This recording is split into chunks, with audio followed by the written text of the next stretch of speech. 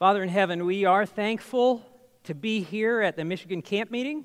We're so thankful for the privilege we have to come together as like-minded believers to study your word and to understand your purposes for our life better. Lord, especially as we believe we live in a generation that will see Jesus come. We want to be ready for that day, and so we ask, Lord, that you would use this and other presentations here at Camp Meeting that would help us to be ready and help us to help others be ready as well. For we ask and pray these things in Jesus' name. Amen.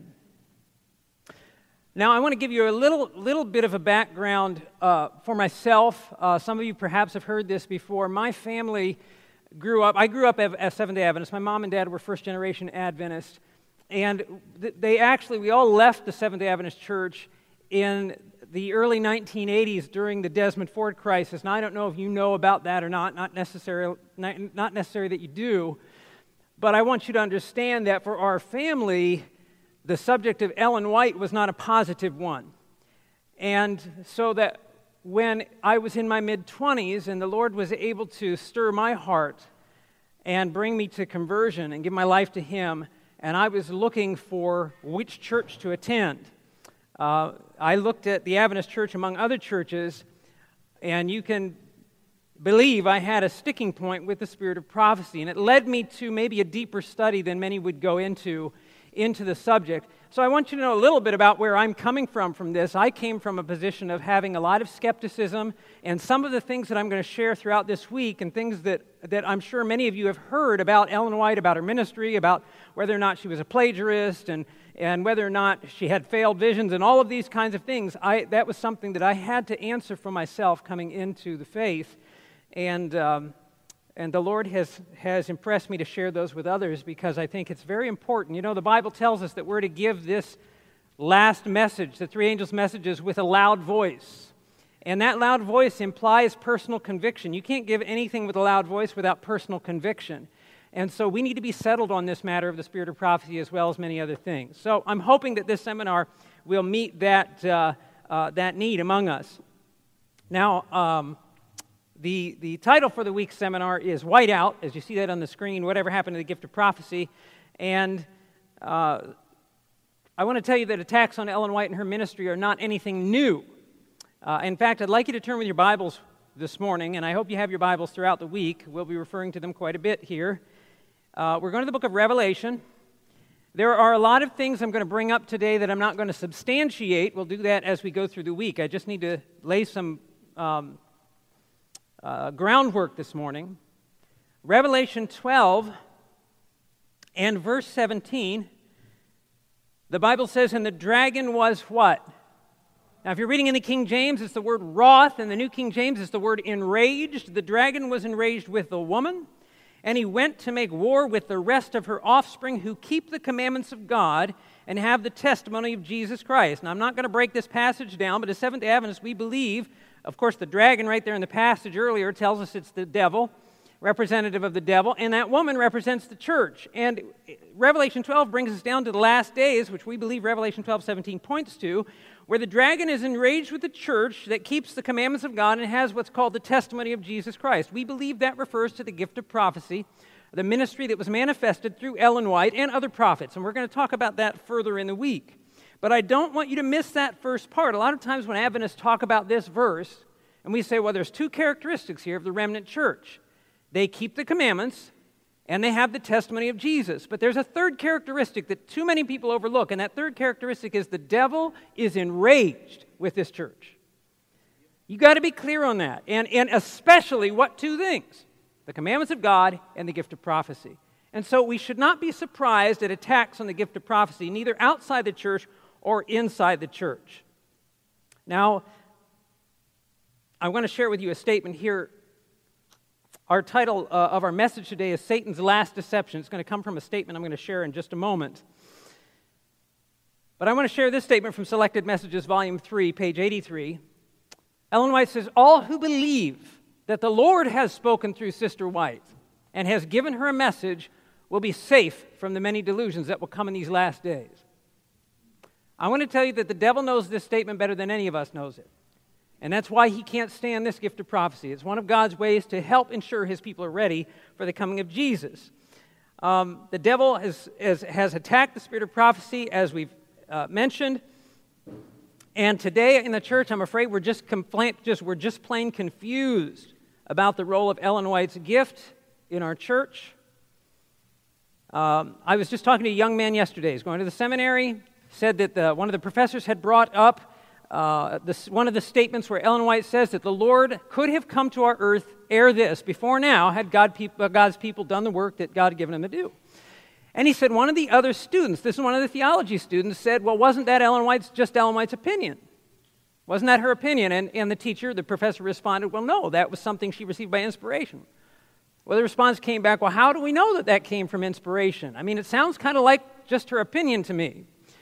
And that would be, I suppose that wouldn't be so bad if it were a very isolated comment, but it's not an isolated comment.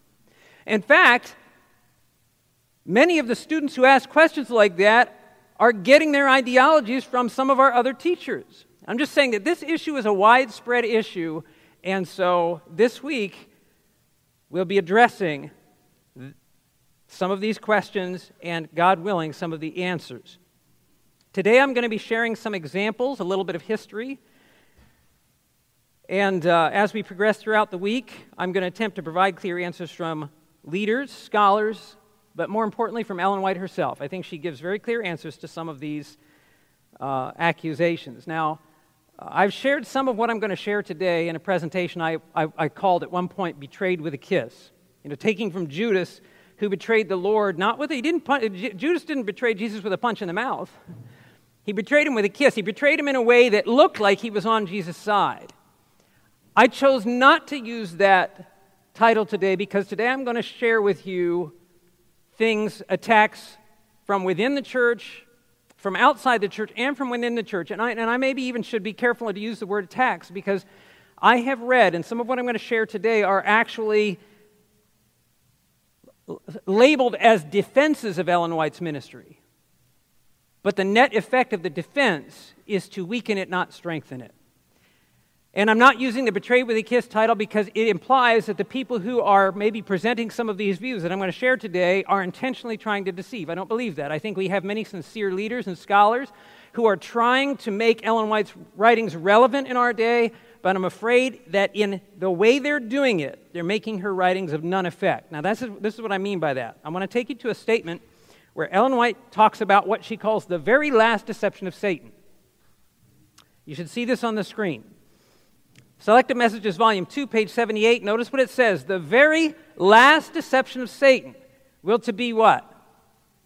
Notice the language there. To make of none effect the testimony of the Spirit of God. Now she's commenting on her own ministry and her own writings. Then she quotes Proverbs 29:18, where there is no vision, the people perish. We're going to look at that in another translation as we come toward the end of this presentation. She continues, Satan will work ingeniously in different ways and through different agencies to unsettle the confidence of God's people, God's remnant people, in the true testimony. Now, in the context of this, she's talking about her writings. And she says the very last deception of Satan will be to make them of none effect.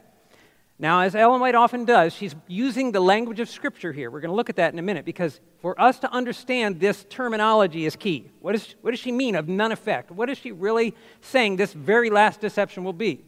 I need to interject here that if you read in the writings of Ellen White, you're going to find that she talks about last deceptions in other areas. I don't think she's talking chronologically. I don't think we're going down through time and saying the very last chronological thing that's going to happen. I don't think that's what she's saying. I believe that when Ellen White is talking about the very last deception, what she's addressing is something that when this deception takes hold, Satan will know his cause is secure. Last in the terms that once the devil pulls this one off, he's got it. And you're going to see what we mean by that as we continue today. Let's go to our scriptures here this morning. Let's go to the Lord's scriptures and look at this, seek to answer this question. What did she mean by the phrase of none effect? We're going to the book of Matthew chapter 15. Matthew chapter 15. Now, I'll be reading in the New King James Version. Of none effect is King James language. Of no effect is what it will say in the New King James, but the idea, you'll see, is the same. We're going to Matthew chapter 15, starting in the first verse, and we're looking at what this phrase of none effect means. Bible says in Matthew 15, verse 1, "Then the scribes and Pharisees who were from Jerusalem came to Jesus, saying, 'Why do your disciples transgress the tradition of the elders? For they do not wash their hands when they eat bread.' He answered and said to them, 'Why also do you transgress the commandment of God because of what? Your tradition. For God commanded, saying, Honor your father and your mother, and he who curses father and mother, let him be put to shame. But you say,'" verse 5, let him be put to death. Pardon me. Verse 5 says, "But you say, whoever says to his father and mother, whatever profit you might have received from me as a gift to God, then he need not honor his father or mother. Thus you have made the commandment of God" what? "Of no effect by your tradition." Now understand the practice here. In some places where you read this passage, they pronounced a saying over their possessions called Corban. They'd say it's Corban. You may have read that before. It's a gift to God. That's what it meant. The Jewish leaders, God in his teachings had enjoined upon people to provide for their parents in old age. But what the leaders had done is they'd made this way out where you could take your property, your possessions, and you could pronounce it Corban. That was a way of dedicating it as a gift to God. In other words, you're saying, hey, everything that I own, I've pledged it to the church. What that meant is you can live on it the rest of your life. You can use your money, your property, everything else is yours, but you can't give it to anybody else because it belongs to the church. So you can use it, but you can't give it to your parents, you can't give it to any, and then when you die, it goes to the church, to the temple, whatever else. And so what Jesus is saying is you guys have adopted this custom that has basically exempted you from having to follow the commandment of God. You have this tradition of pronouncing this blessing, this Corban upon dedicating it as a gift, and what you've done in effect is you have again exempted yourself from the commandment of God. Are you following the practice there? Now here's the question, and this is what we want to get to the bottom of. In this practice of pronouncing their property as a gift of God, did the religious leaders deny the commandments of God? Did they say, we don't believe in the commandments of God, we don't believe they exist, we don't believe they're important? Is that what they said? Listen carefully. The net effect of this practice was not to say we don't believe in them. The net effect of the practice was to say they don't apply to me. Are you following that? This is the language that Ellen White is using when she says the very last deception of Satan is going to be to make her writings of none effect to the people of God. Not that we're going to say, oh no, we don't believe in Ellen White, we don't believe she was a prophet, we don't believe what she wrote was true. Don't need to go there. All we need to do is get to the point where we say, but they don't apply to us today. Have you ever heard that? The very last deception of Satan, we're told. And so, in the same way that the Pharisees and scholars didn't deny the Word of God, they simply stripped it of its authority in their personal lives.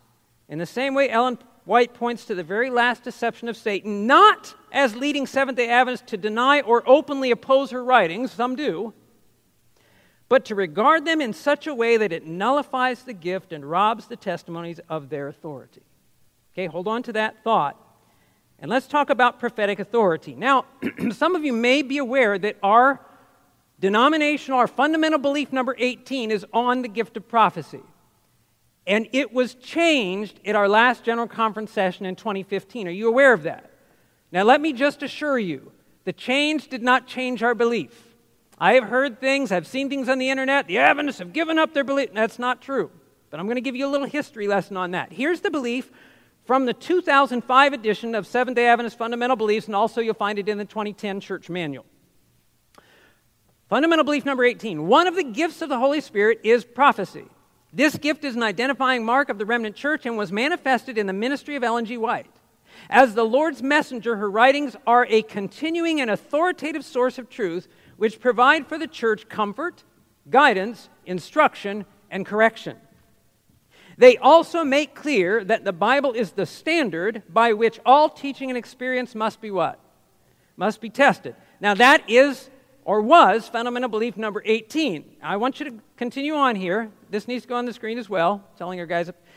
This phrase has caused us some challenges. And I don't disagree with the phrase, but I'll explain what I mean by that. A continuing and authoritative source of truth. That's been a rub for some of our critics. So let me give you some examples. Dennis Palmer, a former Adventist, wrote an article, and he is cited in Judd Lake's book, Ellen White Under Fire, which is a very helpful book on the ministry of Ellen White. Covers a lot of things we're not going to have time to. He quotes Dennis Palmer, and this is Judd Lake, and you'll see the quotations of Dennis Palmer. So in his book, Judd Lake's book on page 149, while her statements, Ellen White's statements on the relationship of her writings to the Bible may give the appearance of orthodoxy, right? The Bible's superior. We don't, my writings are not above the Bible, whatever. He says, sounds good. She really takes away the Reformation teaching of sola scriptura, only the Bible, by asserting her writings as authoritative. Now, you're going to understand as we continue on today and through the week, we're going to look at this, I believe it's on Tuesday, very much in depth. But there's this mindset that if we allow Ellen White's writings to have any authority, then we are placing them on the same level as the Bible, if not above the Bible. This is what's being communicated, and this is what this gentleman is saying. As soon as you accept her writings as authoritative, you're denying the Protestant principle of sola scriptura. Now, I don't believe that. And we don't believe that as Seventh-day Adventists, but this is the accusation. Similarly, as far back as D.M. Canright, in his book, Life of Mrs. E.G. White, SDA Prophet, False Claims Refuted, and Canright had been an SDA evangelist prior to this, he says, it is the Bible and something else. It is the Bible and the writings of Mrs. White for Seventh-day Adventists. They don't believe in just the Bible. They can't believe in just the Bible. They have to have the Bible and the writings of Mrs. White. And again, we'll expound on this as we go. I need to say this here. I'm going to say this here. We say that. I don't have a problem with that. And we say we believe in the Bible and we believe in the writings of Ellen White. And sometimes we'll say the Bible and the Spirit of prophecy, and we use that together. But let me just be very clear on something. The reason Seventh-day Adventists believe in the writings of the Spirit of prophecy is because of the Bible and the Bible only. I'm going to tell you, if the Bible did not tell me that there was to be a prophetic gift and that I was to pay attention to it, then I wouldn't. But when the Bible and the Bible only tells me that God has manifested the gift of prophecy in His church, and that in the last day church there's a special manifestation of that gift, for me to ignore it is to ignore the Bible and the Bible only. Okay? We'll get into that a little bit further. Now, going on, Dr. Walter Martin, some of you are familiar with Dr. Walter Martin, wrote The Kingdom of the Cults, The Rise of the Cults. At one time had classified the Seventh-day Adventist Church as a cult, and after meeting with Adventist leaders, he pulled back on that and said, well, they're different, but they're orthodox enough to be a Christian church. In an interview on the John Ankerberg Show. Now, I don't know if anybody ever seen the interviews with the John Ankerberg Show. Okay, we have in 1844, October 21, 1844, actually October 22, 1844 was the Great Disappointment. If there was a second Great Disappointment, it was the John Ankerberg Show and the interviews with William Johnson. And I won't say more than that. I'll just say the answers that he gave. Elder Johnson was the editor of the Adventist Review, and they just were not. Dr. Martin was pressing him. Now, this set of interviews came in 1985. It was in the wake of the Desmond Ford crisis. There were ministers leaving the church. Walter Ray had written his book, The White Lie. There are all kinds of questions about the Spirit of prophecy. And so he was grilling William Johnson on these things and was asked the question, Dr. Martin, what would it take for you to reclassify the Seventh-day Adventists as a cult? And this is a piece of his answer. He says, there are people who have specifically stated that Ellen White is the interpretive authority, and you involve yourself in circular reasoning. Because if the Bible is supposed to be the judge of everything, and there is someone who judges the Bible or interprets the Bible for you, that's the final court of appeal to you. Now that sounds like a very reasonable answer, and we're going to look at, there's a part of it that's reasonable, and there's a part of it that's not. But I'm just telling you, this is the mindset that people had looking at Seventh-day Adventists, that continuing an authoritative source of truth is a rub. Makes it sound like the Adventists, they say they believe the Bible, they say the Bible's the foundation of everything, but it is not the case. This has been the mindset of some of these outsiders. Dale Ratzlaff, former Seventh-day Adventist minister who has, he's the, what's his ministry here? I had it jotted in my notes. Life Assurance Ministries, he's behind or was behind the Proclamation magazine. I think he's still involved, proclaiming the real gospel and drawing people out. His ministry is to basically pull people out of the Adventist church. He's got a big former Adventist ministry. In his book, The Truth About Adventist Truth, he said, Ellen White, as a source of truth, drawing from that fundamental belief, Ellen White as a source of truth is perhaps the underlying error, that's his emphasis, the underlying error of the SDA church. While the Adventist church claims to be a Bible-based church, the leaders know very well that Bible study without Ellen White interpretation will lead members out of the church. Her writings serve as a prism through which Adventists interpret Scripture. And in another place he says, Ellen White is the prism that colors every Adventist doctrine. Now we're going to get into that. I wish I could get into more of that today. We're not going to. So we'll get into it further. So in light of a lot of these types of statements and misunderstandings, we reworded our fundamental belief number 18 in the 2015 General Conference session. I was there for the vote and what have you. And this is the statement. You've got it on the screen, or you will here. The Scriptures testify, this is the new one. The Scriptures testify that one of the gifts of the Holy Spirit is prophecy.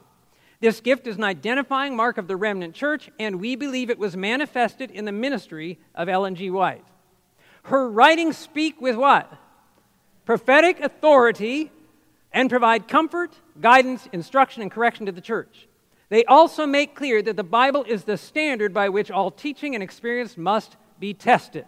Okay? Now I'm going to share the other one. The primary difference here, if you look at that on the screen again. Now, this was the previous one. Notice that underlined part. Her writings are a continuing and authoritative source of truth, which provide for the church comfort, guidance, instruction, and correction. Now, here's the new one.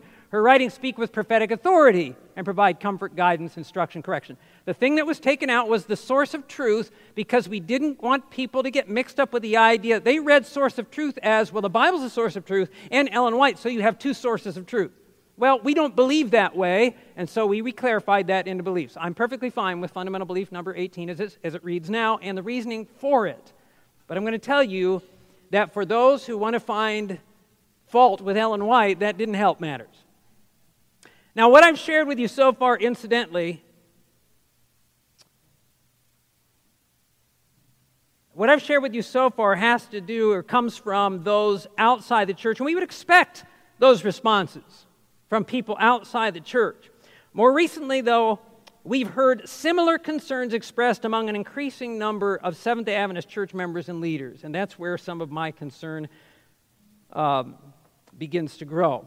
The annual council session of October 7, 2002, the results of a survey conducted by the Strategic Planning Commission of Seventh-day Adventists were shared. Those results shared at that annual council is like a general conference session between the general conference sessions. It's an official world church meeting that happens in the fall of the year. The results were shared, indicating that 50% of Adventists felt a reinterpretation of Ellen White's authority was needed for today. Now note the word authority. That's what we're really going to zero in on here. New ideas of Ellen White's authority. And so the reinterpretations have been coming for some time, beginning at the edges, where maybe it's from a perspective of, well, this is over on the liberal edge of things, we would expect that somebody might present something that's maybe not as fully Adventist, and then marching right into the mainstream. These interpretations have been coming beginning on the edges and marching right into the mainstream. And I'm going to try to demonstrate that with just two examples that span a 13-year period of time, starting with a gentleman by the name of Graham Bradford. Now, Graham Bradford was when he wrote his book, More Than a Prophet, another book very similar. First, he wrote a book. Now, Graham Bradford was retired professor from Avondale. He was an Adventist evangelist and what have you in Australia. He wrote a book called Prophets Are Human, and the book was a story, dialogue between a fictitious person giving Bible studies to some new people who had questions about Ellen White. And so his Bible studier in the book Prophets Are Human was trying to help these new believers understand Ellen White's role better. And so in that, he was propagating his view of how to help people with some of these. You hear Ellen White's a plagiarist, and you hear Ellen White had visions that failed and all of this. How do you handle that? So his book, Prophets Were Human, did that in a story format, and then he put it in more of an explanation of theology format in his book, More Than a Prophet, that I've retitled Less Than a Prophet. And you'll see why in a minute. His book was an attempt, as I said, to defend Ellen White's ministry and re-educate. In fact, that book was, when it was published, I don't know who paid for it to be handed out, but it was handed out to ministers, free copies. So ministers, I believe teachers, I don't know if I'm totally sure about if it were teachers. I know for the ministers, the book was just widely distributed as a resource to help ministers explain Ellen White's ministry. Here are some of the conclusions or some of the reinterpreted views of Bradford that he shares in his book, and I'm just summarizing these. Old Testament prophets are more authoritative than New Testament prophets. So in the Old Testament prophets, it was more the voice of God. In the New Testament, not so much. Now you can see where this is going to go. Following up with that, New Testament prophets are more fallible because they're not as authoritative, they're not as inspired, and incidentally, surprise, surprise, Ellen White was a New Testament prophet. He goes on to say that we all in the New Testament era share a level of the gift of prophecy. So that comes out in his book. Prophets made theological mistakes in their counsel, was something that he shares, because prophets are human after all. And I want to tell you that as we go on this week, we're going to talk about this. We don't believe Ellen White was infallible. We do believe she was human. We do believe she made mistakes, but we don't believe those mistakes came out as counsel to God's people. We believe that the Lord preserved, the writers of the Bible were human. One of the things that we're going to address as we go through the week is this. Inspiration is inspiration wherever you find it, and it comes from the Spirit of God. And if somebody's inspired by the Spirit of God, there's not a different inspiration for Bible prophets than extra-canonical Bible prophets that is outside the Scripture. If the Spirit of God inspires somebody with truth, then the Spirit of God is going to maintain that truth. And what I mean by that is this. Whatever fault we find with Ellen White, if we say, well, Ellen White was human, she made mistakes, and listen, if the Lord couldn't stop Ellen White from publishing those mistakes, then how can we be sure he could stop the authors of Scripture from publishing mistakes? Once you start to find fault with inspiration in one point, you're going to be in trouble with inspiration on every point. Which is why Ellen White says that those who give up faith in the testimonies are going to end up giving up faith in the Bible. Now, we'll get into that as we go on. So, his view, this new view, prophets' messages were often a mix of truth and error. And prophets grew in their theological understanding. Now, again, this is one of those half-truths. You hear that. How many of you have heard this? Ellen White grew in her understanding. Absolutely true. But then what happens is people will say that and they'll put this spin on it as if to say, since she grew in her understanding, what that means is the earlier writings were not as maybe reliable as the later writings. His point, prophets grew in their theological understandings, allowing for potential erroneous, that is false theological ideas to be communicated in their earlier materials. That means, hey, I'd be better off just not to read Ellen White's earlier materials because they may contain error in them. And then how do I know when the transition point is? Anyway, the Biblical Research Institute responded to this book. Dr. Angel Rodriguez, he said this: if we consistently apply the hermeneutics found in this book, now he's speaking about Bradford's book, Prophets Are Human. It's the same theological concepts shared there in that story form. If we consistently apply the hermeneutics found in this book to the Bible, its authority would be seriously affected. The drastic dichotomy between thought and word offered by Bradford and others. Now I told you I'm picking two examples, but there's a whole spectrum in between. By Bradford and others is damaging to the biblical concept of inspiration.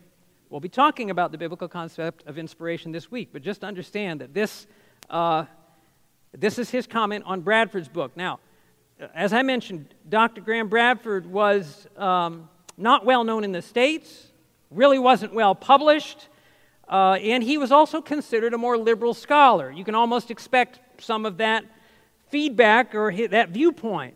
Now we're going to fast forward 13 years, and we're going to come to one of the most well-known, well-published, and well-loved Adventist authors, Dr. George Knight.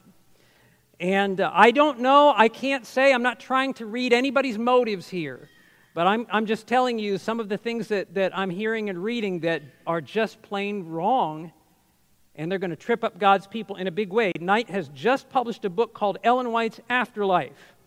And I've just gone through this. I read the book, so you don't have to. Let me tell you that. I wouldn't wait. There are books that I've had to read in order to present things, and I'm going to tell you, I seriously battle wasting my time. There are so many things I want to read, and I'm like, Lord, do I have to do this? There's so many good things. I'm recommending not to waste your time on it. But I'm going to give you a little synopsis of Knight's book. Now, we'll look at that statement in a minute. It's an interesting book. Again, this book is to try to help Seventh-day Adventists to better understand Ellen White's writings. And I've read some good and positive things from Dr. Knight, but the tenor of this book, let me tell you this, just as with, well, I'll get to it in a minute. He begins his book with a chapter called The Wonderful World of Ellen White in the 1960s. And he characterizes most Adventists from that time period as almost, and these are my words, almost like a gullible, simplistic, we believe everything Ellen White says and we just do what she says and we're happy in our ignorance kind of society. Not just from laypersons, but from the most common layperson to tenured professors of theology like Leo Van Dolson, like Robert Olson, like Carl Kaufman, like William Hyde, all of whom, according to Knight, held Ellen White to be centrally authoritative in every way, a deciding authority. Notice that word authority keeps coming up, and he's not using it in his book in a positive way. It's a pejorative. It's a very negative way. It's like, this is the way we used to do it in the wonderful world of Ellen White when we were all ignorant about reality. That's the gist of that chapter. He says in that chapter, as I had up here on the screen, commenting of that period of time, the Bible, of course, was important, most important theoretically, but in practice, Ellen White had the final authoritative word. There's a lot I could say.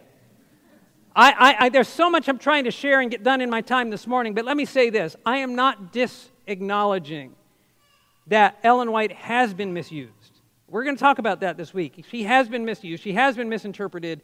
People have been beat over the head with Ellen White. That kind of thing has happened, and I won't deny that. But let's just be clear.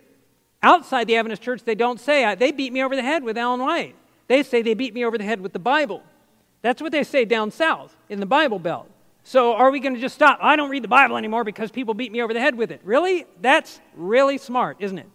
Let me ask you a question. If somebody beats you over the head with any kind of theology, who do you think is behind it? Is God behind it? There's only two ways you can go, right? If God's not behind it, the devil's behind it. Now, here's the important follow-up question. What do you think his purpose is? To get you to read more of it or less of it? And if you're like, I'm not reading it because I got beat over the head, guess who you just listened to? You understand? The devil accomplishes his purpose. So I'm not denying that there have not been things that have been misused in her writings. But this blanket statement of the 60s, for example, and notice what he's saying. The Bible was important in theory, but really, it isn't true. Don't you notice that this is what we just read from Walter Martin, from Dale Ratzlaff, from, right, the critics outside the Adventist church, only this isn't the Adventist church, this isn't outside, this is inside. And it's not Graham Bradford on the fringes, it's mainstream conservative Adventism. George Knight says, I'm a conservative Seventh-day Adventist, and right here it is, and we're like, oh, well, we get... And too many of God's people read this stuff and eat it up without knowing where to go. And I'm hoping that this seminar gives us a little bit of direction. Now, one of the things he says in the close of his chapter of The Wonderful World of Ellen White in the 1960s, he says this, the most remarkable thing about those early 1960s perspectives related to Ellen White is that she herself did not believe them nor agree with them. And neither did most of those of her contemporaries who worked closest with her. That is not a true statement.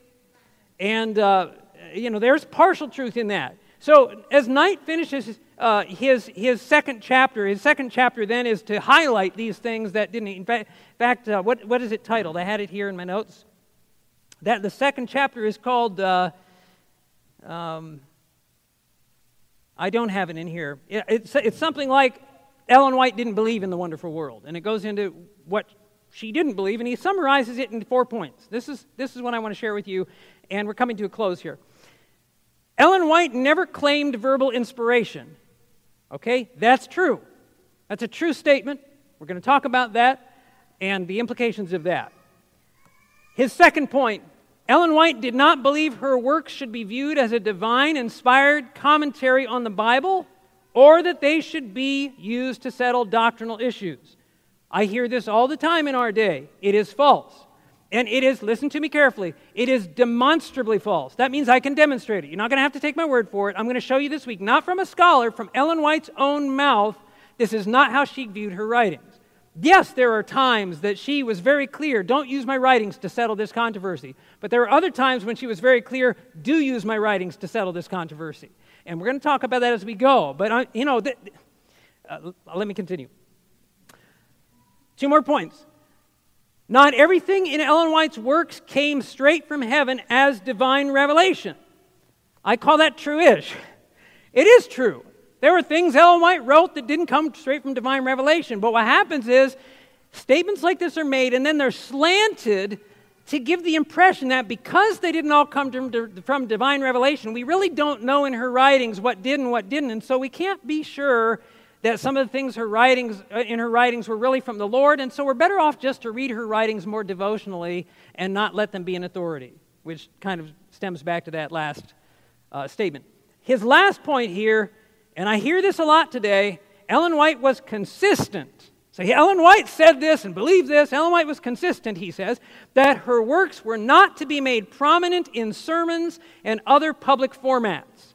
And he goes on in his book, Ellen White was not supposed to be used in sermons, and this didn't used to be the case, and we shouldn't be bringing it. We should be preaching from the Bible.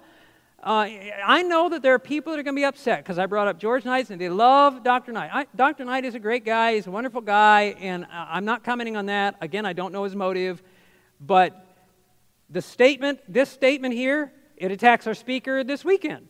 Elder Finley's already brought up spirit of will. Was he not understanding the counsel of Ellen White? She was clear, consistent that her work shouldn't be. And how many of our preachers, and as a preacher, I've had people say this, well, you're not supposed to use Ellen White's writings in sermons. That is not only false, it's blatantly false. And again, demonstrably false. And I will show from her very own writings that she says exactly the opposite. Now, having said that, that's not to say, the point, our proofs need to come from Scripture. But that doesn't mean we can't share a spirit of prophecy. Now, we're going to go into that as we go on through the week. So I want to conclude what we've looked at here. These claims of Dr. Knight, as with Dr. Bradford, as with Ratzlaff, as with Martin, as with Canwright, as with the many others who might be named, both inside and outside the church. My purpose isn't to name everybody.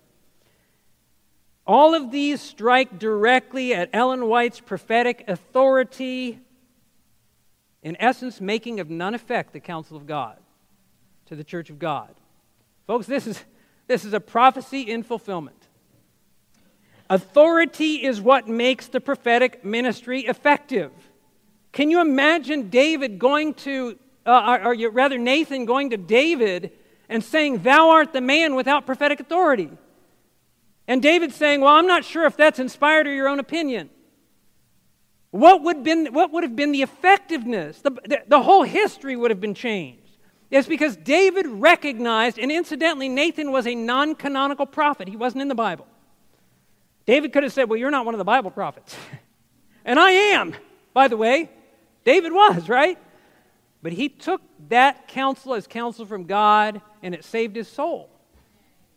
Authority is what gives the prophetic ministry its effectiveness. Without it, everything the prophet says is at best good advice, or at worst, the prophet's own unenlightened opinion. And authority is also the underlying cause for contention among fallen humanity. Authority, and Elder Mitchell brought it up in the opening sermon. That's why surrender is such a big issue, and that's why it's so hard for us. There's one authority that fallen beings recognize, and that's me. That's ourselves. That's our nature. And so to submit to another authority is not natural for us. And if we can find a spiritual way to do it, we do. It is this issue of authority, prophetic authority, that demands the submission of our will to Christ. and leads even the professed people of God sometimes to resist him. In a very telling statement in the midst of Bradford's book, this is when he goes over these new ideas of a prophet. New Testament prophets are different, and Ellen White was a New Testament prophet, and sometimes they have errors, and who knows what's true, what's not from God, and that kind of thing. In the midst of it, he shares this paragraph, and I think this hits the nail on the head. He says, the question must be asked, are we what? A free people. What does it mean by free? Free to grow in our understanding of the Bible? Free to disagree with what she has written in the areas of science, health, history, prophecy, and education, etc. What should a person do if they find they have come to some other conclusion than what she has written? Do they surrender their private judgment? Yes. Are we free, he says? Free to what? Free to maintain our own opinions. To me, this is at the heart of all of this reinterpretation. I want to share with you in closing a couple statements Ellen White made in regard to these things. Notice this first from Selected Messages, Volume 3, page 68. Many times in my experience, she says, I have been called upon to meet the attitude of a certain class who acknowledged that the testimonies were from God. Notice that part. They acknowledged the testimonies were from God, but took the position that this matter or that matter were what?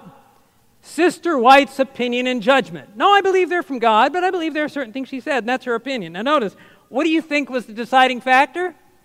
Notice this next slide.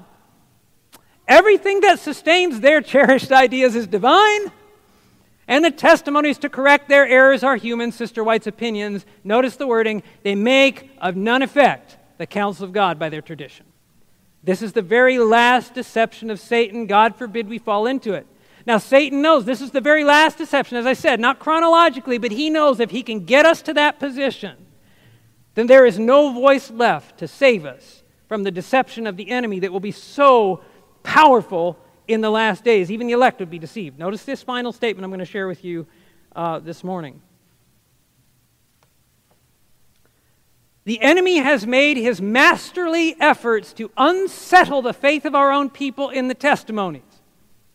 Are you seeing that happen? And when these errors come in, she's talking about just the different errors people bring in our church. Notice, they claim, the people bringing in the errors, they claim to prove all the positions by what? By the Bible. But they misinterpret the Scriptures. And after men have done their work in weakening the confidence of our churches in the testimonies, look at the language here, they have torn away the what? Ellen White is saying, my writings are serving by God as a barrier to God's people to keep the error out of the church. But when the faith of God's people is weakened in the testimonies, the barriers are torn down, and now what's left? When these people come in and say, oh no, it's all scriptural, right? They claim to prove these things by Scripture, but they misinterpret. What's left? Notice the statement again. After men have done their work in weakening the confidence of our churches in the testimonies, they have torn away the barrier that unbelief in the truth shall become widespread. And there's what? No voice to be lifted up to stay the force of error. This is, next slide please. This is just as Satan designed it should be. And those who have been preparing the way for the people to pay no heed to the warnings and reproofs and the testimonies of the Spirit of God will see that a tide of errors of all kinds will spring into life. That's happening. That's happening. In case you hadn't noticed, that's happening, and that's why I'm giving the seminar. Brothers and sisters, Lord, help us not to lose our confidence in the biblical foundations of our faith. And those biblical foundations include our belief in the gift of prophecy. Now, Dr. Knight wrote about the wonderful world of Ellen White, and I've countered that with the wonderful world of George Knight. And if you want to live in the wonderful world of George Knight and others and just assume that Ellen White didn't know, she wasn't inspired, and we can't trust what she says, and she wasn't supposed to be used in the pulpit and all, you can believe that fairy tale world. And when Jesus comes in the clouds of heaven, you will find yourself unready and calling for the rocks and the mountains to fall on you. This is a serious matter. Very last deception of Satan. So I hope that you can benefit this week from some of the things we cover in this seminar. It will be live streamed. It will be recorded. For those of you who came in later, I asked specifically, I was going to do it in the Commons. I told Elder Nelson I want it on good quality video because I was talking to somebody yesterday, and I praise God for His mercy. I don't consider myself an expert on the spirit of prophecy. I don't consider myself an expert in much of anything. But I have to share what God has given me, and I've had many people say they've been blessed by things I've shared on the spirit of prophecy and helped them to gain confidence. That's why I'm doing this. So I talked to them. I want good quality video that's going to be accessible. You're not going to have to pay for it. I mean, they're going to be DVDs if you want to buy something like that. We're going to put it online. You can download it. You can give it to friends. That's the purpose. I want people to I want people to know the foundations for why we believe what we believe. So I hope this has been a blessing this morning. It's just the beginning. We're going to get into some good stuff this week. And the entire camp meeting, it's been a blessing so far, hasn't it? And I'm sure it will be as we continue. Let's finish with a word of prayer this morning, if you bow your heads with me. Father in heaven, Father, we've looked at a number of things this morning. As we're considering the times we live in, as we're considering the devil's attacks, as we're considering the gift you've given to this last day church to help us to be ready for the coming of Jesus. Father, I pray for all of those that I mentioned today, those outside and inside the church. Lord, my intention is not at all to demean or discredit somebody as a person. I can't read motives. But Lord, the truth needs to be clearer and clearer to us as a people. We pray the Spirit of truth who inspired the prophets would give us that clarity this week. I pray for your continued blessing in all the different seminars of this camp meeting. I pray for our adult seminars. I pray for all of our youth programs and youth departments, Lord. I pray the Spirit of God would be poured out and that we all would receive or experience a real revival this week. And we thank you, Father, that we have this privilege to come together. Thank you that we can pray and be heard by a prayer-hearing and prayer-answering God. We thank you and we ask and pray all these things in the name of Jesus Christ for His sake and the upbuilding of His kingdom. Amen.